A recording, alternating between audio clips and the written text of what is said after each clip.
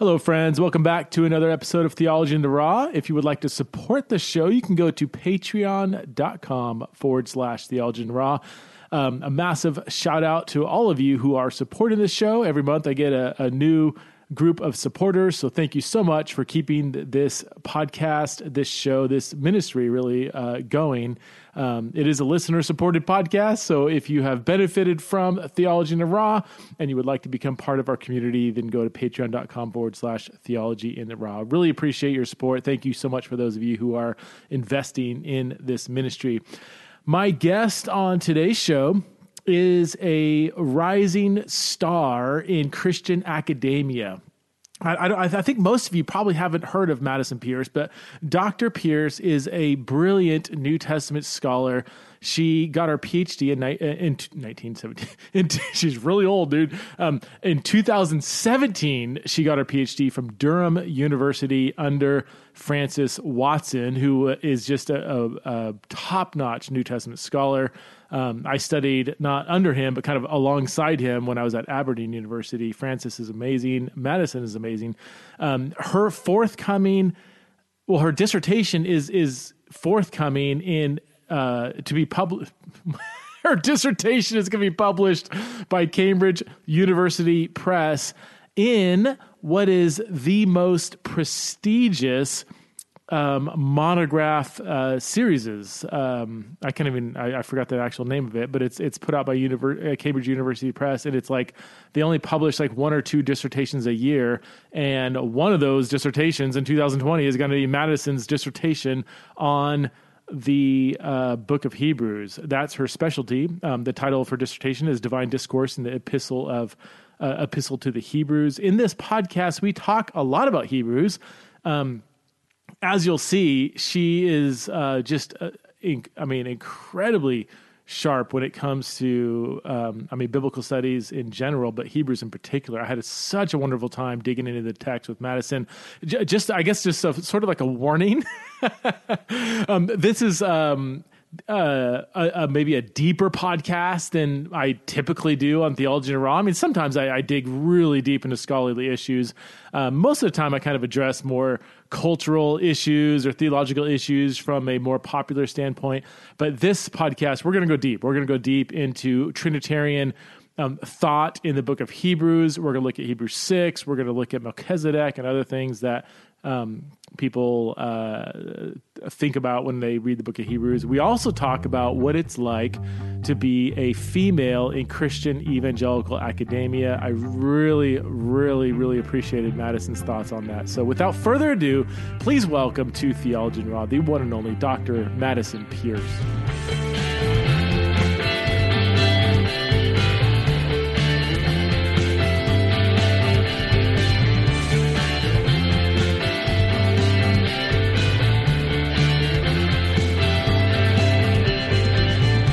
Okay, I'm here with my friend Madison Pierce, who is a professor at Trinity Evangelical Divinity School, which is, one of the top evangelical seminaries. And Madison, we met through my best friend, Joey Dodson. You were a student of Joey's, is that right? Way back. Yeah, Joey was my professor at Ouachita. Really, I owe so much to Joey. He was the very first person who said, you can make it in biblical studies. You should take this seriously. He also, I work on Hebrews. I'm sure we'll talk about that. Yeah. But, he was the professor for my Hebrews and General Epistles class. And so he is the one who introduced me to Hebrews. So I'm forever in his debt. No way. Okay. Yeah. I didn't know he read the book of Hebrews. He's such a Paul guy. He takes a break from Paul. Yeah, every now and then. So let's just get it out of the way then. Who wrote Hebrews? Beats me, Preston. No. The longer answer, if you want it, is, which will be no more satisfying. Yeah. Now we talk about like an author profile. So we talk about the author is probably Alexandrian. He's well educated, Jewish. he's a Pauline associate in some way, these various things. And so when I teach it to my students in various classes, I talk about the fact that we have people who kind of fit the profile that we know, and whose writings we know. And then we have people who fit the profile whose writings we don't know. And so those are two really different things. So we can say, the text has affinities with Paul, or the language or the kind of theology has affinities with Paul. Mm-hmm. The language has affinities with Luke, but it doesn't exactly look right.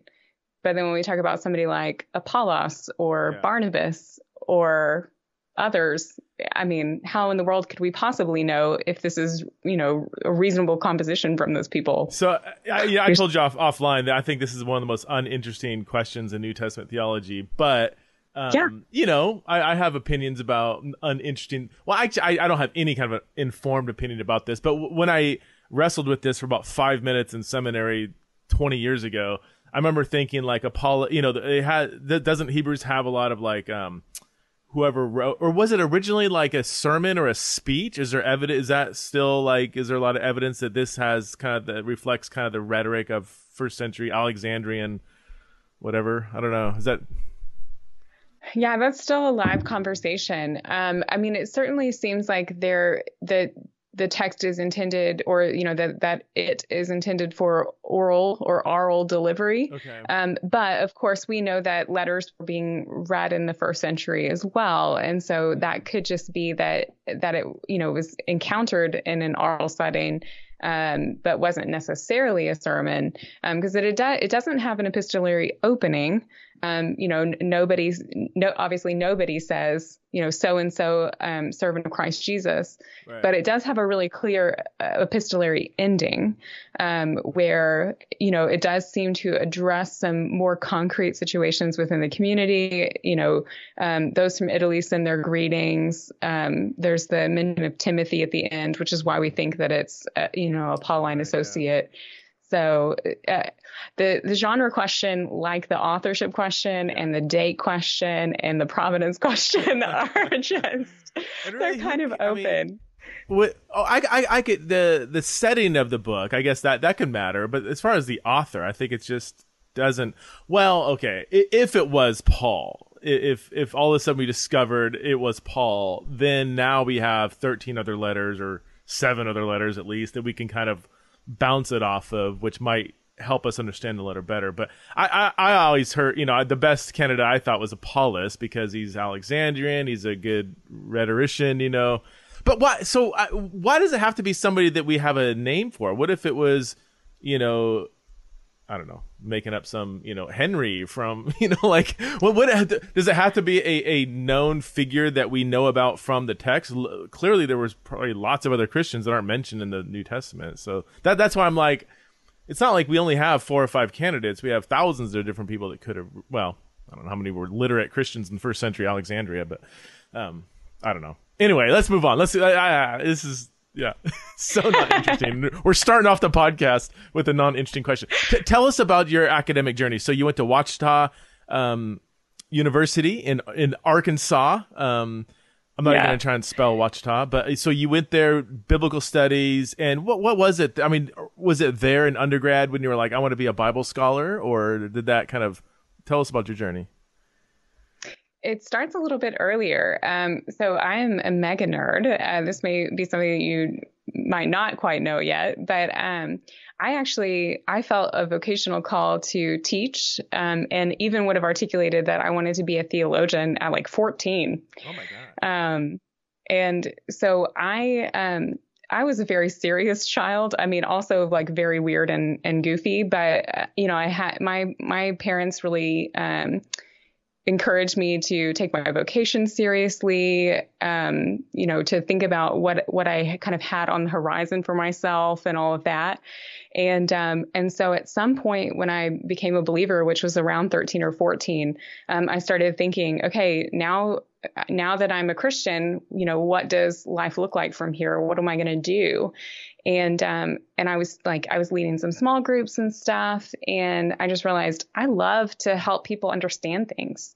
I love to explain stuff. I think I actually am able to, to say things in a different way to help them come to terms with it and everything. And so that's what I want to do. And I started reading a lot of theology. I was reading R.C. Sproul and John Piper and all of that at the time, and some like very strong Reformed theology. And so I thought, yeah, I want to do this. Wow. So at 14, the interesting, you're reading John Piper and R.C. Sproul at 14. Wow. Yeah. I mean, Lord knows if I understood it. I'm sure that, there's some of it that I may not even understand tomorrow, but, So then you went to Ouachita. Are you from Arkansas, or why Ouachita? I'm from Texarkana, which is on the Texas-Arkansas border. So about an hour from Arkadelphia. But there wasn't a straight line from 14 to Ouachita. So at some point, my youth pastor and his wife got word that this young woman in the Southern Baptist Church wanted to be a theologian when she grew up, or to be some kind of minister or something like that. Because at the time I didn't have categories for all these things. I didn't know like being a theologian means you're a professor, or being a theologian means this. I thought people who are theologically informed are pastors. Okay. And so that's what I'm going to do. And so they kind of sat me down and said, I'm sorry, the Bible teaches that you cannot be a teacher. You can marry a teacher, but you cannot be one. Okay. And I was really new in my journey. My parents had told me you can do whatever you want. But then again, my parents were, they were not necessarily attending church and all of that. So I just assumed that message of freedom for me as a young woman was their secular, worldview and everything. And so I just kind of said, okay, I've got to figure out something else. I have to figure out how I can teach and fulfill this calling on my life and be faithful to Scripture. And so I started pursuing music. I think in hindsight, I think they steered me towards music. I can sing okay. And so I started Ouachita, which is where my youth pastor's wife had attended, as a music major, and was absolutely miserable and not very good. And so a couple of years in, I got really sick. This is a kind of a long story, but I got really ill, and I could not make any more noise. No notes could come out of my mouth. And so I thought, okay, you know what? I'm still going to do music, but I'm going to have to switch my major, because there's no way I can be successful as a music major if I can't sing. And I sat down in a class with Marvin Pate, and it was Theology of Paul. And we were reading Theology of Paul the Apostle by Jimmy Dunn. And within a day, I knew this is exactly where I'm supposed to be. No way. So, that was your freshman year or sophomore year? It was my sophomore year. Yeah. So I was 3 semesters as a music major, and then switched over to biblical or ministry. What's it called there? Christian ministry or Christian studies? Christian studies. And then, so after there, you went to TEDS. Is that right? I think I first met you. I think you had started seminary. I think you were in seminary. It's a while ago. Yeah. Maybe you were even a student. Remember that. Were you even a student? No, I didn't meet you as a student. Did I? Ouachita? When did you graduate there? I think I graduated in 10. And I think that I don't exactly remember when we met, but I feel like I bumped into you at an annual meeting, probably ETS. Yeah. And I don't even think Joey was there. I think I just said, hey, I'm one of Joey Johnson's students, and said hi or something like that. And so... Yeah. I get that a lot. Yeah. Wherever I go in these theological conferences, I feel like Joey's got this whole slew of all his disciples that he's spreading around the globe. It's so funny. Okay, yeah. So then you went to Trinity, and this whole time, are you I want to be a Bible scholar, I want to be a theologian, I don't know what that's going to look like, but I just want to I want to go all the way. Did you know you're going to go on and do a PhD after your seminary? And yeah, I think from, like I said, from that kind of I mean, I don't know how quickly it was. It feels like now in hindsight, it felt really quick that I was like in that class on Paul, and I was like, yep, this is what I'm doing. Theology is what I love. Like, I mean, like I said, we were reading a pretty thick tome by Jimmy Dunn, and I was like, I have to do this forever. And so I think that maybe a semester later, so at the start of my junior year, I think is when Joey came. And that was the first semester where like I had full pick of my classes and everything, because I switched a few weeks into the semester because of my illness and stuff. Okay. And then started talking to Joey. I think you'll find this humorous given your work. I told Joey when I first met him that I wanted to work on Paul and the Law whenever I grew up. And he was like, good luck with that. Yeah. Oh, so yeah. Were you into like the New Perspective stuff or wrestling with all that? Is that, A bit. I mean, I wasn't given the most sympathetic initial presentation of it. Okay. And so, I was reading Dunn. And so, of course, being a proponent, I was hearing both sides of the conversation. But our professor was, certainly teaching a more traditional viewpoint. But I think I always just had this strange desire to understand how the Old Testament and the New Testament fit together. And that's exactly what drew me to Hebrews. Okay. I think my upbringing to that point had really talked about the Old Testament, the law, in more negative terms. Mm-hmm. And then when I got to Hebrews and saw this presentation of Christ as one who the Old Testament was speaking about, or, was kind of foretelling, and him still doing sacrifices and being a priest and all of that. It just, I don't know. I felt like I've got to fit these things together better. So then was it towards the end of your seminary, you said, I want to do a PhD in Hebrews? Like, was it it came together at that point, or? It was actually in undergrad that I decided I was doing my PhD on Hebrews. Oh my gosh. I didn't know on what. I'm a very decisive person. Yeah, very planned out.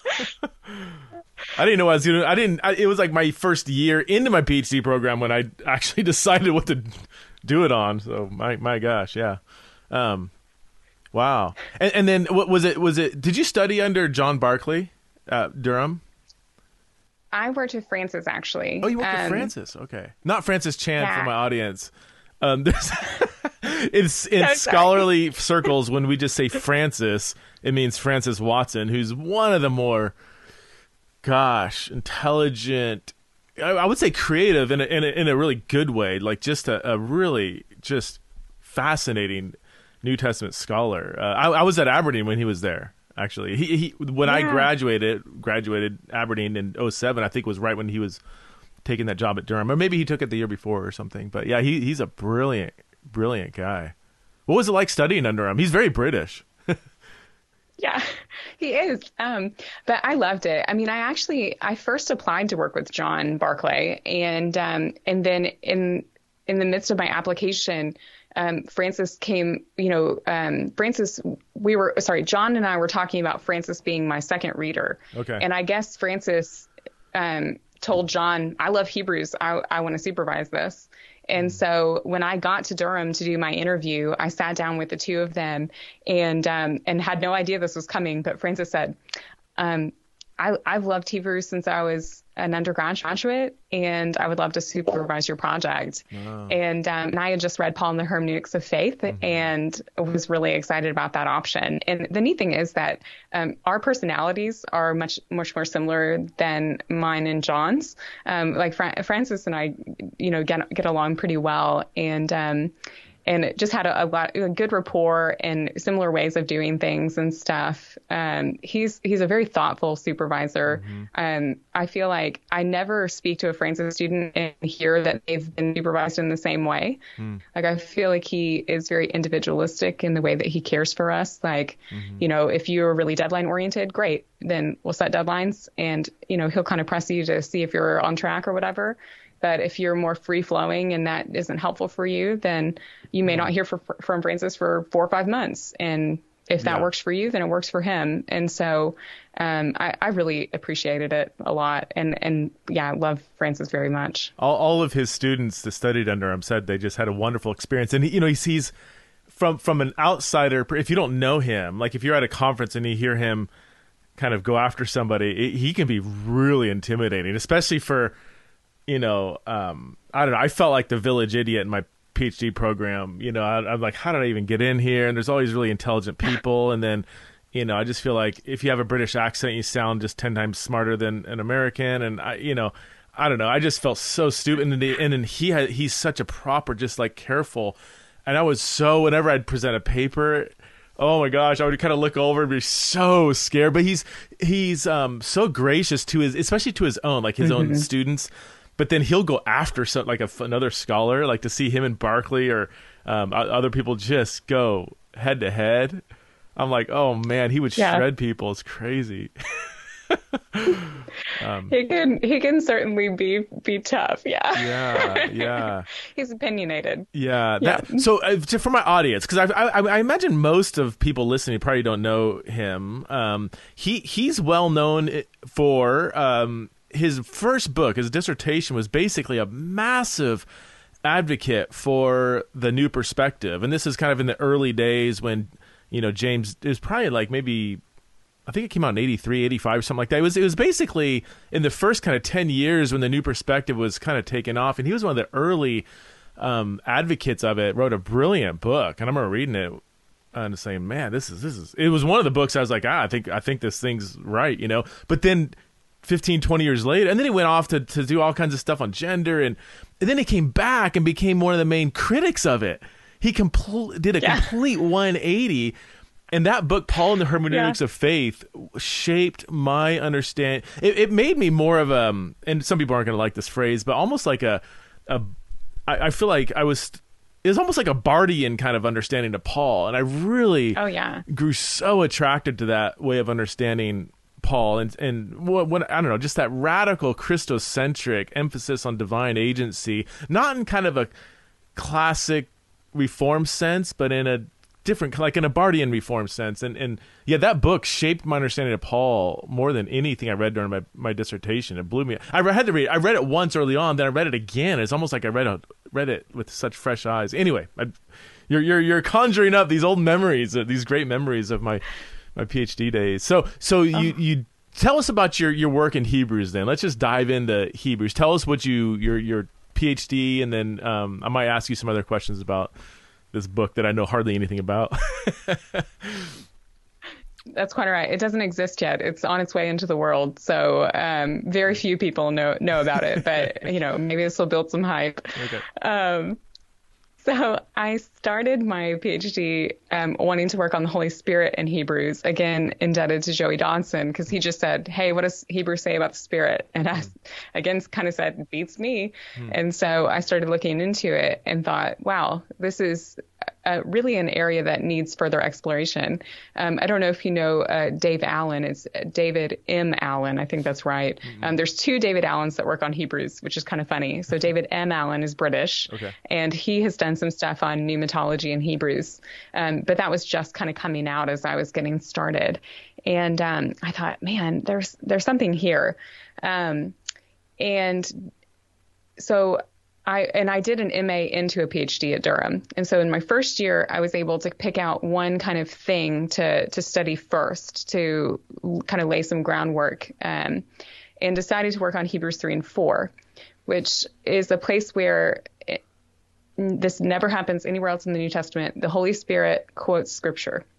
And so the author says, just as the Holy Spirit says, today, if you hear his voice, do not harden your hearts.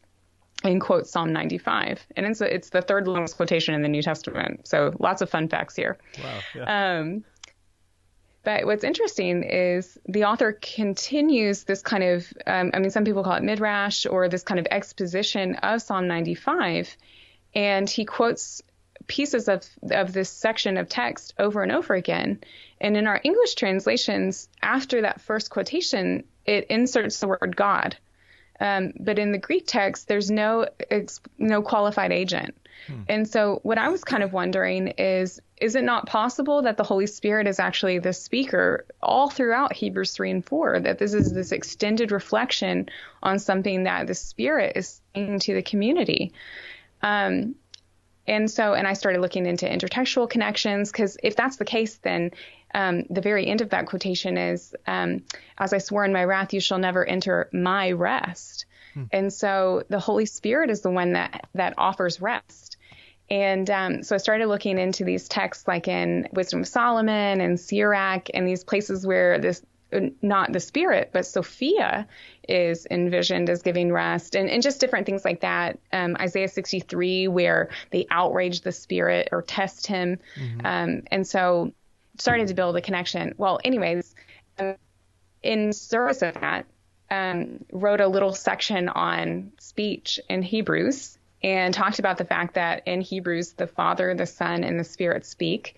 And they do that in the first section of Hebrews. They do that in the second section of Hebrews. Father, Son, Spirit, Father, Son, Spirit. And, thought these are the only people who speak in Hebrews. They speak in a kind of timeless, recontextualized way. Maybe there's something there. And it's a funny kind of thing that Francis students notice, is that when you work with, a lot of times when you start a PhD, your topic is refined and it gets smaller. Well, if you go to work with Francis, your topic usually gets a lot bigger. Yeah. And so I went from working on the Spirit, or this one kind of passage, to working on all of the quotations in Hebrews, and working on the speech of three divine persons, Father, Son, and Spirit. And so I end up ultimately working on every major quotation in Hebrews before all is said and done. So just kind of looking at patterns and the way that these spoken quotations, because all again, Father, Son, and Spirit speak Scripture in Hebrews, how these spoken quotations change what we know about God. So you're saying there's a Trinitarian we talked offline a little bit, and I would love for you to go into that. There's a Trinitarian pattern throughout Hebrews that you would say is very deliberate, and not just kind of, it happens to be all three. There's actually a pattern going on here. Of course, anytime we use the T word, the question is, what do we mean by Trinitarian? Do we mean like pro-Nicene, or do we mean, something else?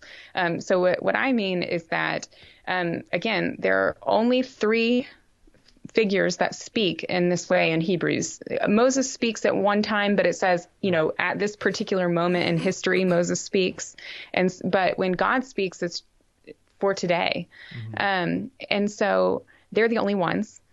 So three that are like one another, that the author of Hebrews implies that they are God and Lord, either, calls them that, or implies based on the quotations that they're using. They have kurios in them or something like that, or Lord, or the divine name. So they're the same, but they're also different, because they each have a distinct conversation partner. The Father speaks to the Son primarily, the Son speaks back to the Father, and the Holy Spirit speaks to the community. And each of them has a kind of tone or mission in their speech. The Father, his primary mission in Hebrews with his speech is to commend the Son, for them to understand who he is. So in the first quotations in Hebrews 1, you are my Son, today I've begotten you. You're from the beginning, O God. What is that? In the beginning, I'm forgetting the quotation in verse 10, but he calls him Lord. The foundations are the works of your hand, or the heavens are the works of your hand.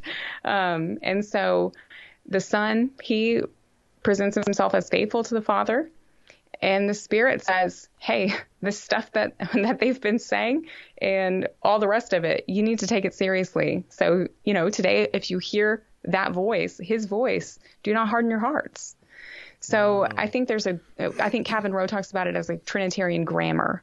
Okay. And so this kind of, three persons, one essence, I think we see something towards that in Hebrews, at least. Oh, that's a good way of framing it. Yeah. So I'm really careful I don't want to read back into the biblical authors' minds a kind of,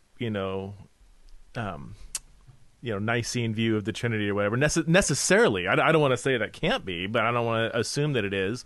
But it does sound like the author, as cautious as we can be based on what you're saying, clearly saw plurality within the God, and that there are three equal yet distinct persons. Would that be fair? I mean, even if I was not even a Trinitarian, like that, just from or an atheist. Okay, I'm just reading this text based on what you're saying. It seemed like this author, who Apollos, saw three divine beings. Yet he would. Is there evidence in Hebrews that he was also a monotheist, though, that he didn't see three different divine beings, but these are still part of the one God? Can we say that from the book, or? Well, so yeah, the exact relationship among the persons is difficult to discern. But what we see again is that at certain points, the Father, the Son, and the Spirit are all referred to as God, as Theos, and they're all referred to with what we would say is the divine name, Kurios, either explicitly or again implicitly based on the quotation that's being used. So if it's something that's attributed to Adonai or to the Lord in the Old Testament, but now suddenly the Spirit is speaking it, well, that seems to imply that the author, thinks that that's appropriate for the Spirit to say, that he can speak on behalf of God, if that makes sense. Yeah. Or speak as God. But I mean, whether that is the clear distinction that we need is another thing. We see interactions among the persons, but is it clear that these aren't like Logos and Sophia, that there are three separate persons or distinct persons? I mean, that's where there's a more difficult argument. And so here I'm kind of appealing to things like, Richard Bauckham's work on, on divine identity and others who have gone before me. But I think Hebrews fits with this kind of classic treatments. Yeah. Sorry, I was looking around because you mentioned Bauckam. I just, his book, God Crucified, is just absolutely brilliant. Oh, yeah. So, okay, then that makes, because for me, and I think for most people, if we really let's just take an honest look at the Trinity, okay? So, like, from my mind, Father, we have first century Judaism. You have already, as Bauckam has showed out really clearly, books like 1 Enoch and others, where you have plurality within God is a category right at home in Judaism in the first century. Not necessarily Trinity yet, but like it creates space for a Christian Trinitarian understanding. So Father, Son, to me, that's kind of a slam dunk, okay? And I'm trying to be self-critical and look at these passages, and the Spirit's a little harder. The famous, Acts 5, there's certain passages where the Spirit does seem to have a distinct personality, but there doesn't seem there's not nearly as much evidence for the Spirit as there is for the Son and the Father. But now this would be Hebrews, based on what you're saying. It isn't, again, if this is all we had, we would be totally Trinitarian necessarily, but like it does seem to provide evidence that the Spirit is a distinct person, not just kind of a power emanating from the Father or something. Yeah, I agree. I mean, if Hebrews 3 and 4 is all about the Spirit, then maybe save the Paraclete discourse in John 14-16. I mean, this is the most extended reflection on the agency of the Spirit in the New Testament. I mean, that's huge. Yeah. And the Spirit is warning them on behalf of God. I mean, there are other texts in Hebrews that point in this direction as well. So one of the kind of classic warning passages is in Hebrews 10, but it's there that those who continue sinning deliberately or go on sinning, or however you want to translate that, they profane the blood of the covenant, they trample the Son of God underfoot, and they outrage the Spirit of grace. And I think that's similar to what we maybe see like in Acts 5, where, lying to the Spirit or even grieving the Holy Spirit. I mean, the Spirit is affected by our disobedience in a way that we maybe don't see as much of from the Son and the Father in the New Testament, at least. Right. Okay, a couple more things on Hebrews, and then we'll take a turn somewhere else. Not sure where yet. Hebrews 6. Can you lose your salvation? Oh my goodness. I don't think that's the right question for Hebrews 6. Okay. I think this is. isn't completely in a different direction to others who have argued before me, but I think that Hebrews is portraying a journey. So we kind of talk about this as like a cliche or like a, some kind of trite presentation of the Christian walk, but I actually think that Hebrews does present Christians on a journey in the wilderness, that they're the same group of people in some way as those who left Egypt with Moses, that he envisions us kind of being in the same lineage of people, and that we are in progress. Okay. And where we're ending up is in Hebrews 12, where we end up at the holy mountain, the heavenly city. Another name for that would be rest, coming back to Hebrews 3 and 4. And so in Hebrews 6, if you don't make it all the way to the mountain, then no, you cannot be restored to repentance. That's at that point, you're done. But at, this moment or 10 minutes from now, if you, take some kind of turn away, then I'm not sure that that's when your Christian walk is being measured. So I think that that's a distinctive difference between a lot of how we read Paul, and whether this is true of all of Paul, but how we read Paul as being really focused on becoming Christian. Hebrews is about staying a Christian, about persevering, about finishing. And I think that reading some of those other New Testament texts into Hebrews, read some of passages really badly. That's good. Does that make sense? Yeah. You can press me on that. Nice dodge. No, just kidding. No, I totally, I do think that whenever we ask the question in that way, it's often like it's cuts against the grain of kind of the point or flow of the passages that we go to answer that question, if that makes sense. So like, yeah, as I read Hebrews 6 and other passages, it's like, yeah, if you're part of the Christian community and you end up falling away and denying Jesus, then yeah, you're not. That shows that you didn't persevere. I mean, I go back to the parable, the parable of the sower, as told by, I guess, in Luke, where it's like, how do you know which ground is a good ground? The one that perseveres and bears fruit. Like that's you have to look at the total life lived. And I'm not saying, so most passages I don't think are answering the question, can a one who has truly been regenerated, born again, and dwelt by the Holy Spirit fall away? I think there are some passages that are very relevant there, but I think most passages are asking more of the persevering, this Christian who's a Christian, even Christian, someone who's part of the Christian community.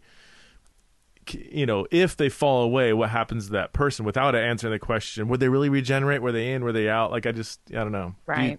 Does that make sense? Oh, I totally agree. Do you agree with that? Am I on absolutely. something here? Is this okay? Yeah, we're on the same page. I'm glad. So what's up with Melchizedek in Hebrews 7? These are all these old school kind of questions people raise, but people are interested in these things, Yeah. So the way that I think about Melchizedek is that, so there are obviously a lot of different ways of explaining him, that it's a Christophany. So that was actually like Jesus before the incarnation. Some people will talk about it as being a type of Christ. That's a pretty common explanation for Melchizedek. I'm going to push a little bit and to say that that's not exactly the full picture. So, to understand Melchizedek, we have to understand what text he's drawing on. And the important ones, so we have Genesis 14, and that's where Abraham meets this, someone we might call a historical figure, like a human person, Melchizedek, or at least he, in the text, is portrayed as a human person. He gives him bread and wine. Abraham pays him a tithe. So there's something interesting going on. He's priest, he's king of Salem, but he's also priest of the Lord Most High. Well, then we get to Psalm 110, and at least in the Greek tradition, this is interpreted as righteous king, which is what Melchizedek means, righteous king, or Melchizedek. That righteous king is the same guy, rather than just being like a general righteous king who may or may not in the Hebrew tradition be a more general kind of person. Mm-hmm. Now in the Greek, it's Melchizedek. So you're a priest forever in the order or in the likeness of Melchizedek. Oh, okay. So it's a so in the Greek it's a proper name in the Greek, but in the Hebrew it's could just be a righteous king. Or okay. Yeah, same thing in Qumran literature. Okay. It doesn't have to be a proper name in Qumran literature either, and because Melchizedek appears there, and that's actually the third group of sources. Is so in Psalm 110 we have this weird thing about a priest like Melchizedek, mm-hmm. and that doesn't fit anything because we talk about Levitical priests, right? But and especially if this is about David or David's descendant or something like that, well, David is not from the line of Levi. He's from the line of Judah. Right.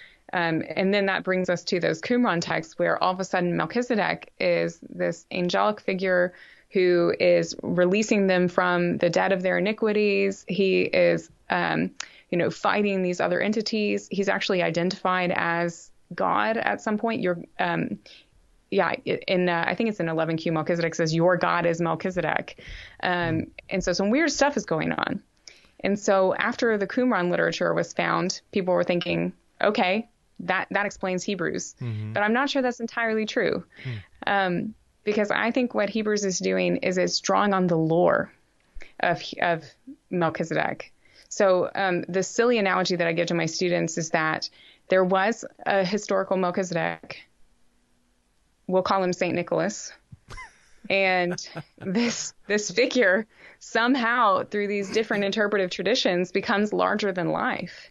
And he becomes identified as this person who never dies, who's Hebrew says is without beginning, end, without mother, father, without genealogy, without beginning of days, end of life. He is a priest forever. We'll call that Melchizedek Santa Claus. There is some kind of correlation between the one and the other. The two connect.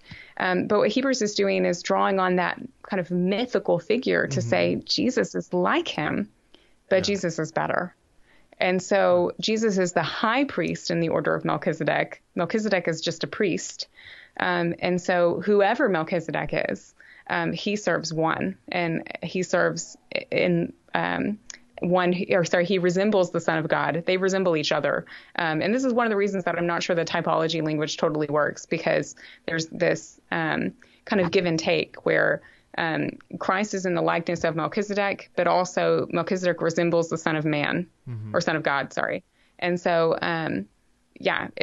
so I'm not sure if that's the clearest explanation, but that's where I'm at. Well, I can only speak from a Pauline perspective, but it's common for Paul to be interacting not just with Scripture, but with current interpretations of Scripture. So this whole idea of kind of drawing on lore or some kind of myths that surround certain ideas, that's right at home, and how I know Paul to interact. I mean, that's part of my dissertation. You talked about, trying to narrow your dissertation, and Francis, broadens it out. I went the exact opposite direction. I did 3.5 year study on Leviticus 18:5b and and how that verse was understood in first century Judaism. But it's very much like when Paul's quoting that verse, he's not so much going straight back to Leviticus, but more interacting with how that verse developed into kind of like a John 3:16 of first century Judaism.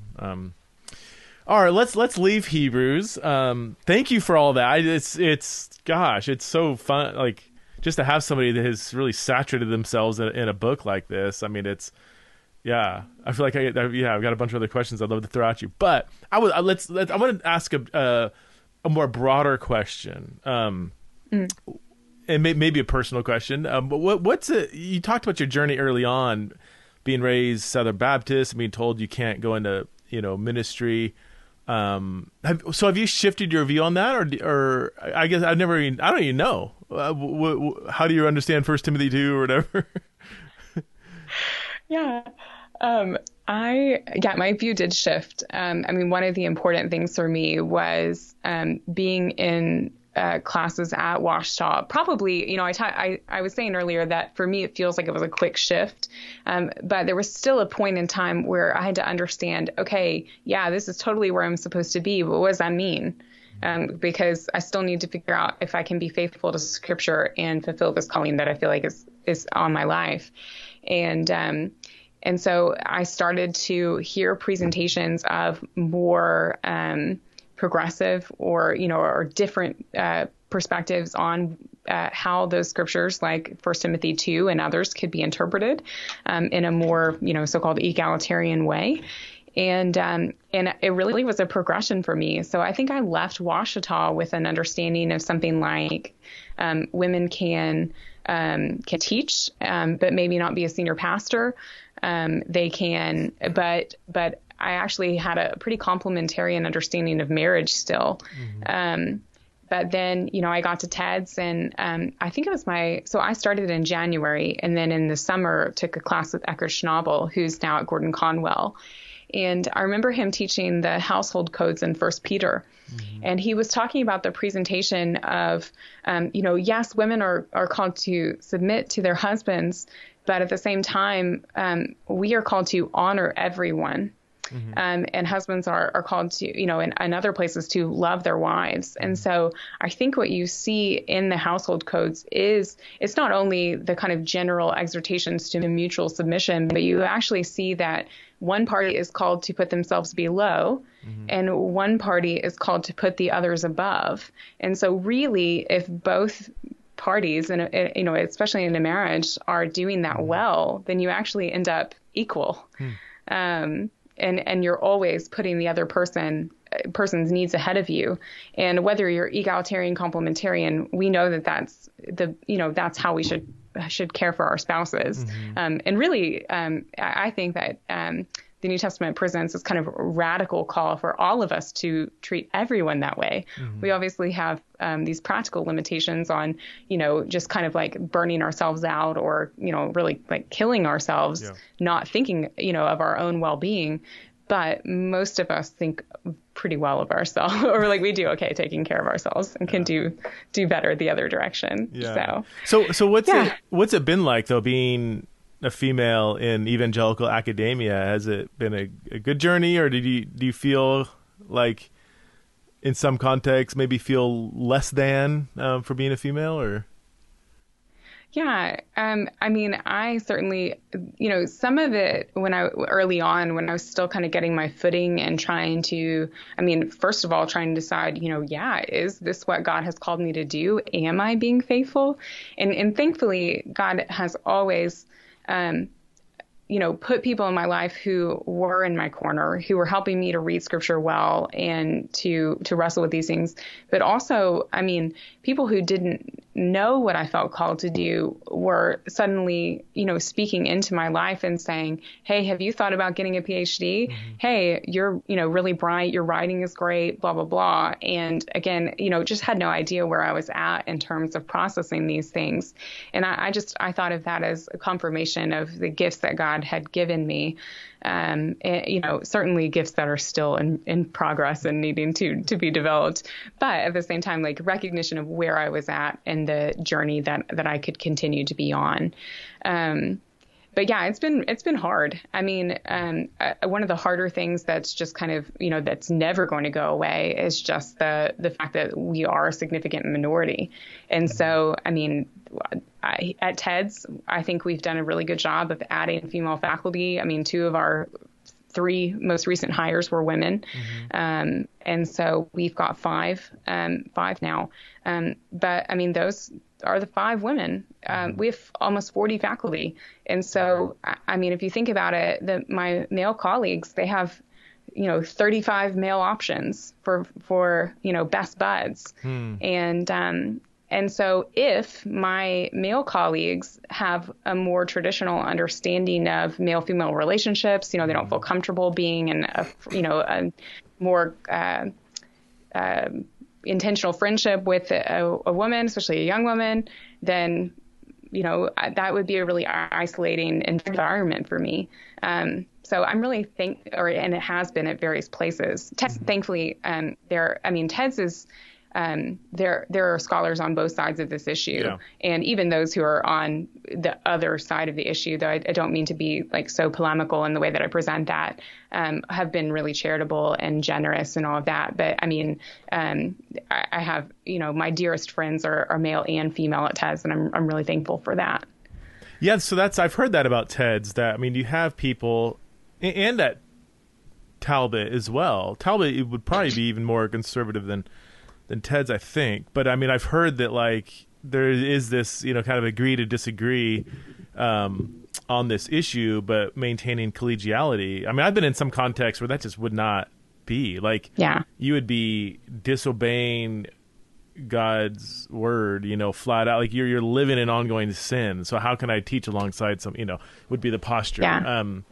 So that's great. That is interesting with the male female. This is something that guys in academia just don't realize. I mean, for years I never even thought about, just what you said about, I mean, and you have 5 or 4 other female colleagues that, you can go grab drinks with one-on-one or whatever. It's not a big deal. But if you, after a late night teaching went and grabbed drinks with another male faculty member, that might not be, I don't know. Well, what do you think about that? So, I mean, I've really been wrestling with this. I mean, and I've talked about this before on the podcast. I've kind of had a very Billy Graham rule-ish kind of way of going about male-female relations in evangelicalism. And I see both, and I know that's being criticized a lot today, but then you have all of these Christian leaders coming out with, affairs and this and that, and it's like, well, I don't know, we can't have it both ways, too. Like, if we're like, it's dehumanizing to women to be too careful, and then like, well, you should have been more careful as a leader. It's just, it's I don't know what the balance is. Like, is it okay for you to go grab a bite with another male married colleague? Do you have any thoughts on that? I mean, you don't need to speak specifically, but help me out here. Yeah. I mean, I hope so, because my career would be a lot different if men, had kept me completely at arm's length. Mm-hmm. I mean, my experience in my PhD would have been really different if Francis weren't willing to, go out to the pub after a supervisory meeting, or to be one-on-one in his study. I mean, which technically would be, a significant violation of Billy Graham rule. And so, I have benefited from male colleagues being willing not to think of me as a threat. Mm-hmm. Not that that's always the way that those kinds of parameters or rules come into place. But I wouldn't be here if people hadn't broken those rules, is I guess what I'm saying. Yeah. So, I mean, I think that the way that I encourage people that are thinking through this issue is that, one, there's a range of situations. So, I mean, it's different, maybe taking an hour car ride with somebody you barely know, who's, whoever that might be, mm-hmm. to you having lunch with someone in a crowded restaurant. Or, sitting in the cafeteria together at a table where everyone can see you, or whatever. Like, there are things that if there's somebody that you don't know well, or there is a kind of interesting power differential or something like that, then maybe you want to be more careful. But I think that the kind of male-female boundary for that is an unfortunate one, because I mean, that assumes that attraction is only between men and women, and it also, and so that, I mean, that just leads to its own kind of set of issues. But we women, y'all can, sorry, I don't mean to say it like you, Preston. No, it's fine. Men can not include women and get along just fine because they're the majority and they're in power. But we cannot survive if men don't include us. So. Wow. No, that's powerful and helpful. You made a kind of passing comment about like the Billy Graham rule. It almost makes you feel like you're a threat, or like all you are is a walking stumbling blockers, or how does it feel, the Billy Graham rule, from a female perspective? Is that's part of it? Yeah, I mean, I think that there's two sides of the coin. There's one, the fact that, there's a perceived possible temptation that, men and women, at some point, maybe they might develop some kind of attraction of some sort, whether it's emotional or physical or sexual or whatever. Yeah. So there's that. But then there's also, now, I so often hear the Me Too movement just kind of thrown around, like, now in these days of Me Too, I can't be alone with anybody.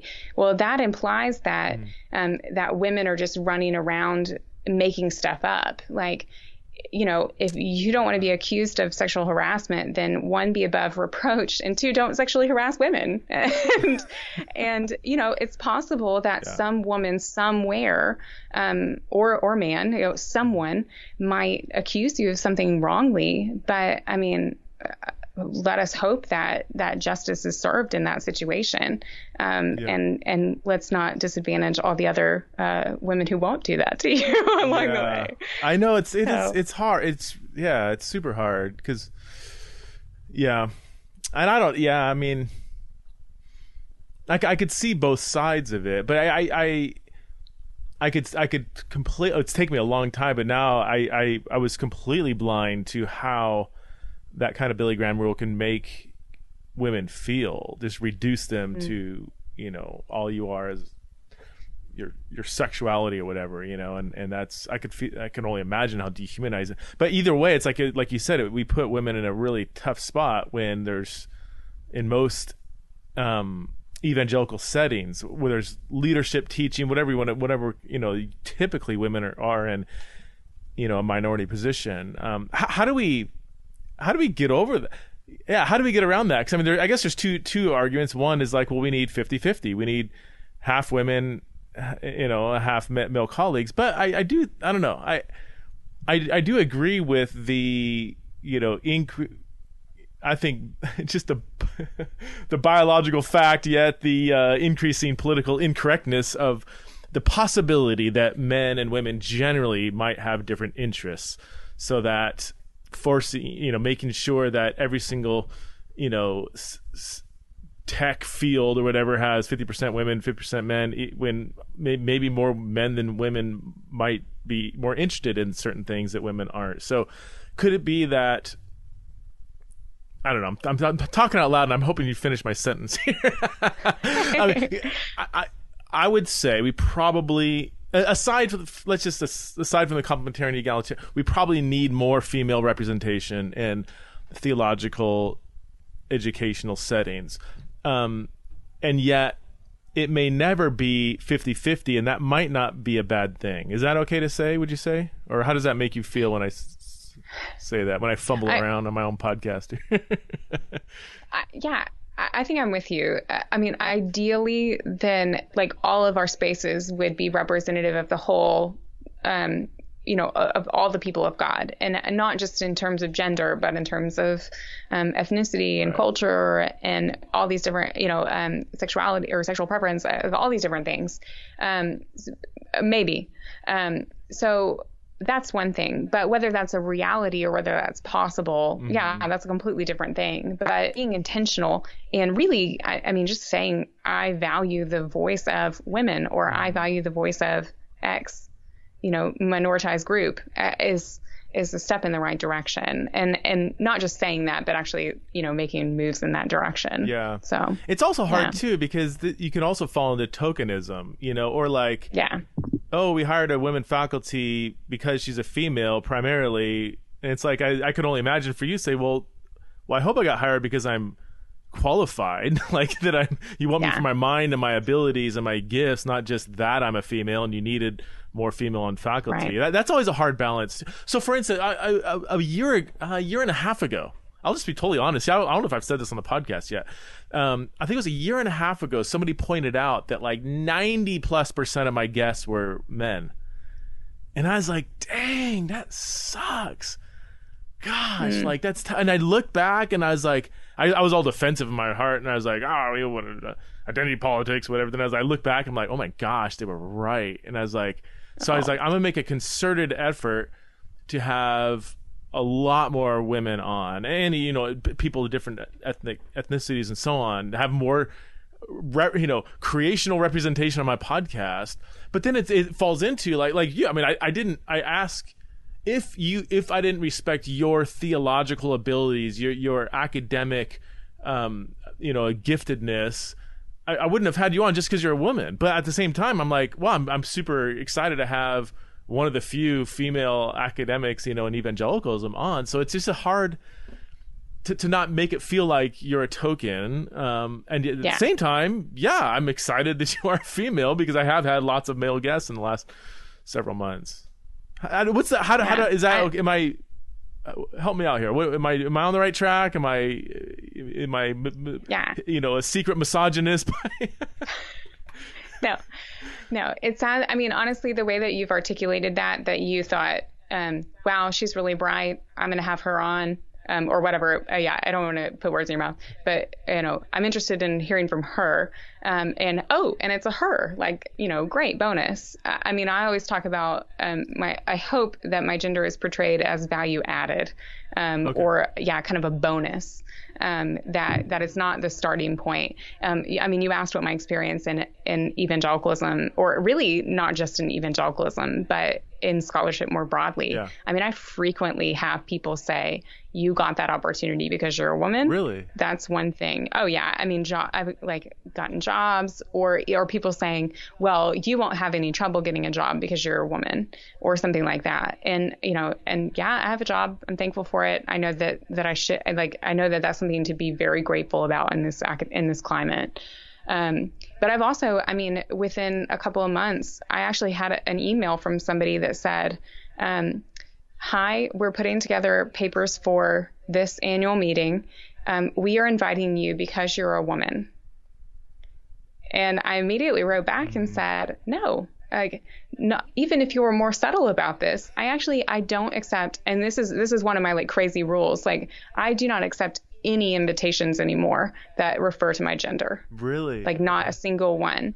And that's because I know so many women who have been hurt by that. Whether it's just hey, you're really smart, and we're really committed to diversity or whatever. It just, adding that in there, I know that they're not saying that to the men that are being invited, Yeah. We as women should never have to wonder if we are token, or if we're only being included because of our gender. And so as kind of solidarity for my sisters who come probably after me, I just tell them nope. I encourage you to word this a different way when you invite the next woman. And so I might come to you offline and get help with some of the wording, because I'm actually working on a project right now. I won't say publicly exactly what it is, but I'm basically in charge of putting together a team of scholars and writers and stuff. And one of my top priorities, obviously I want them to be qualified, but I do want 50% men, 50% women. I want no ethnicity to be more than 30% or whatever. I want it to be truly reflect awesome. God's beauty of creation. But I always battle with how to even express that to people that I'm asking. Yeah. So yeah, it's a fight. It's tough. No, it's helpful. I think the important thing is that say that to everybody. Yeah. I had another invitation more recently where a person said something much more tempered, definitely said I love your work. This is stuff that I think you could speak to, whatever. We want diverse people, and as a female scholar, we would be delighted to have you on that. And with that invitation, I said, hey, I'm not even thinking about that topic right now, and I really can't go in that direction. And also, hey, I would encourage you not to say this in this way. And and he wrote me back and said, most of that, except the one line that you flagged, is in the email to everybody. I'm telling everybody that I write to that we value hearing from diverse voices from across these different lines. And so for me, that was good.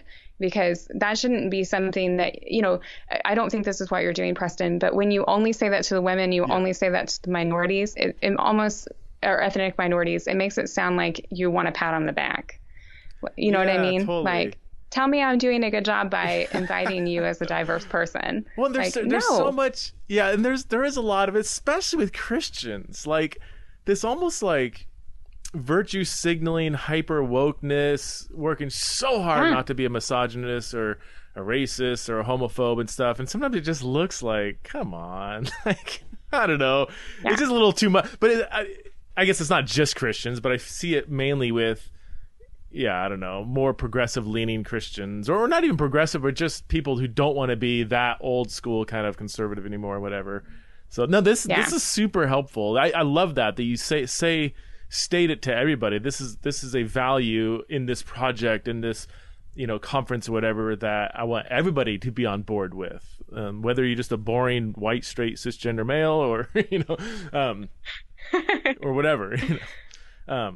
Okay, one more question. What do you what are you working on now? You finished your dissertation. Are you going to stay in Hebrews, or do you have a new project that you're embarking on? Or I'm sure you got a few things up your sleeve. Yeah, mostly Hebrews, Catholic epistles, and use of Scripture. Those are kind of the big umbrellas for me right now. So I'm working on a book for Baker on Messianism, or Messiah language in Hebrews. And I mean, it's way down the way, but that's something that I'm really excited about. And then a commentary on 1 Peter. No way. And so that I'm really excited about, turning that direction. So yeah, 1 Peter 3 is so tough for me. Yeah. Well, because it like connects like women and then slaves and then children. And I guess Paul does it too. But and I when I looked into the household codes, exactly what you said. It's almost like you take this social, really oppressive structure, and Paul, at least Paul, works within the general household code, but man, he's gutting it from the inside out without blowing apart the whole category, But it still does feel like, really, you went from women to slaves and masters and stuff, and there's this kind of higher. But yeah, you've already addressed that well, I think. But it's still tough, especially 1 Peter 3. I think it's even harder than Ephesians. But. Yeah. Oh, yeah, because of the link with the suffering of Christ, because, I mean, that passage has been used to justify the abuse of women and obviously the institution of slavery and stuff, that, slaves endure hardship from your masters, and women do likewise. And if you understand that do likewise poorly, then you might understand that endure hardship from your husbands and suffer like Christ. No problem. Yeah, I have such a hard... I'm being colloquial. No, yeah, I read that the other day, and I just have such a hard time with it. I really do, because I've done a lot of work in first century sexuality, and I know that many slaves were being sexually abused by their masters. So I read that verse, and I don't know I want to throw it out, honestly. I'll just admit that I'm hoping it doesn't mean... Yeah, it's a really hard text. Yeah. What about... I agree. I think... Go ahead, sorry. No, you go. I think that the portrait for slaves and masters in the New Testament is much more radical than we allow. I mean, gosh, this could be, a whole nother couple of hours or whatever. But, the teaching from Paul is for masters, treat your slaves well. It actually, I think in Ephesians says, submit to your slaves in some way, because it does say they kind of do likewise. And so treat them in the same way, submit to them in this, as brothers in Christ. And so the teaching for slaves is endure what you have to endure. The teaching for masters is probably free your slaves, but Paul can't say that. But we have Philemon, and I think it gestures in that direction. Right. But if you can't free your slaves, if that's not the right thing to do, or if it's not possible yet, then at least treat them well and be radically generous with them. And so, that doesn't completely eliminate all the difficulty that we have in 1 Peter at all. That's a hard text, especially for our brothers and sisters who are from populations who have been enslaved at some point or are enslaved presently. I have a student from Nepal who was telling me about slavery in his country today, and just in asking about how that lines up. And that was such a hard, that was a hard thing to hear about. You have a student from Nepal? Can I do, yeah. Because I go over there all the time. Well, I used to a lot more, but Yeah. Where's he from? Is he from Kathmandu or? I know. I think he might be. Yeah. He's Jiwan Rai. He's amazing. He's actually, since I don't know if all my students will listen to this, but he's one of my very favorites. I do have some favorites. There's a few younger people that I've met over there that are just brilliant theologians and just been asking, how can I, come over and go to seminary and stuff. So that's awesome. Gosh. Well, tell them I said hi, I guess. We probably know a lot of the same people. It's a small Christian community. Yeah. So yeah. Oh, that's so cool. I was gonna ask you one more thing, but I gotta go. I got another meeting to get to. So, wait. Shoot. We'll have to. Yeah. Sorry. Pick it up. Yeah. Well, thank you so much, Madison, for being on, and many blessings on your work, and I really appreciate. Appreciate your voice and evangelicalism. Thank you, Preston. It's my pleasure. This has actually been one of my things. I really hope someday I can be on Preston's podcast. Stop. This is a goal for me. And my husband Curtis is a big fan too. So yeah. Well, I've got names that are always floating around in my head, and then if I don't write it down, then another name comes. But your name has popped in my head for the last year. I'm like, I need to have Madison on. So thanks. This is a long time coming. So thank you so much, and many blessings in life and ministry. Thank you. You too, Preston. Talk soon. Bye.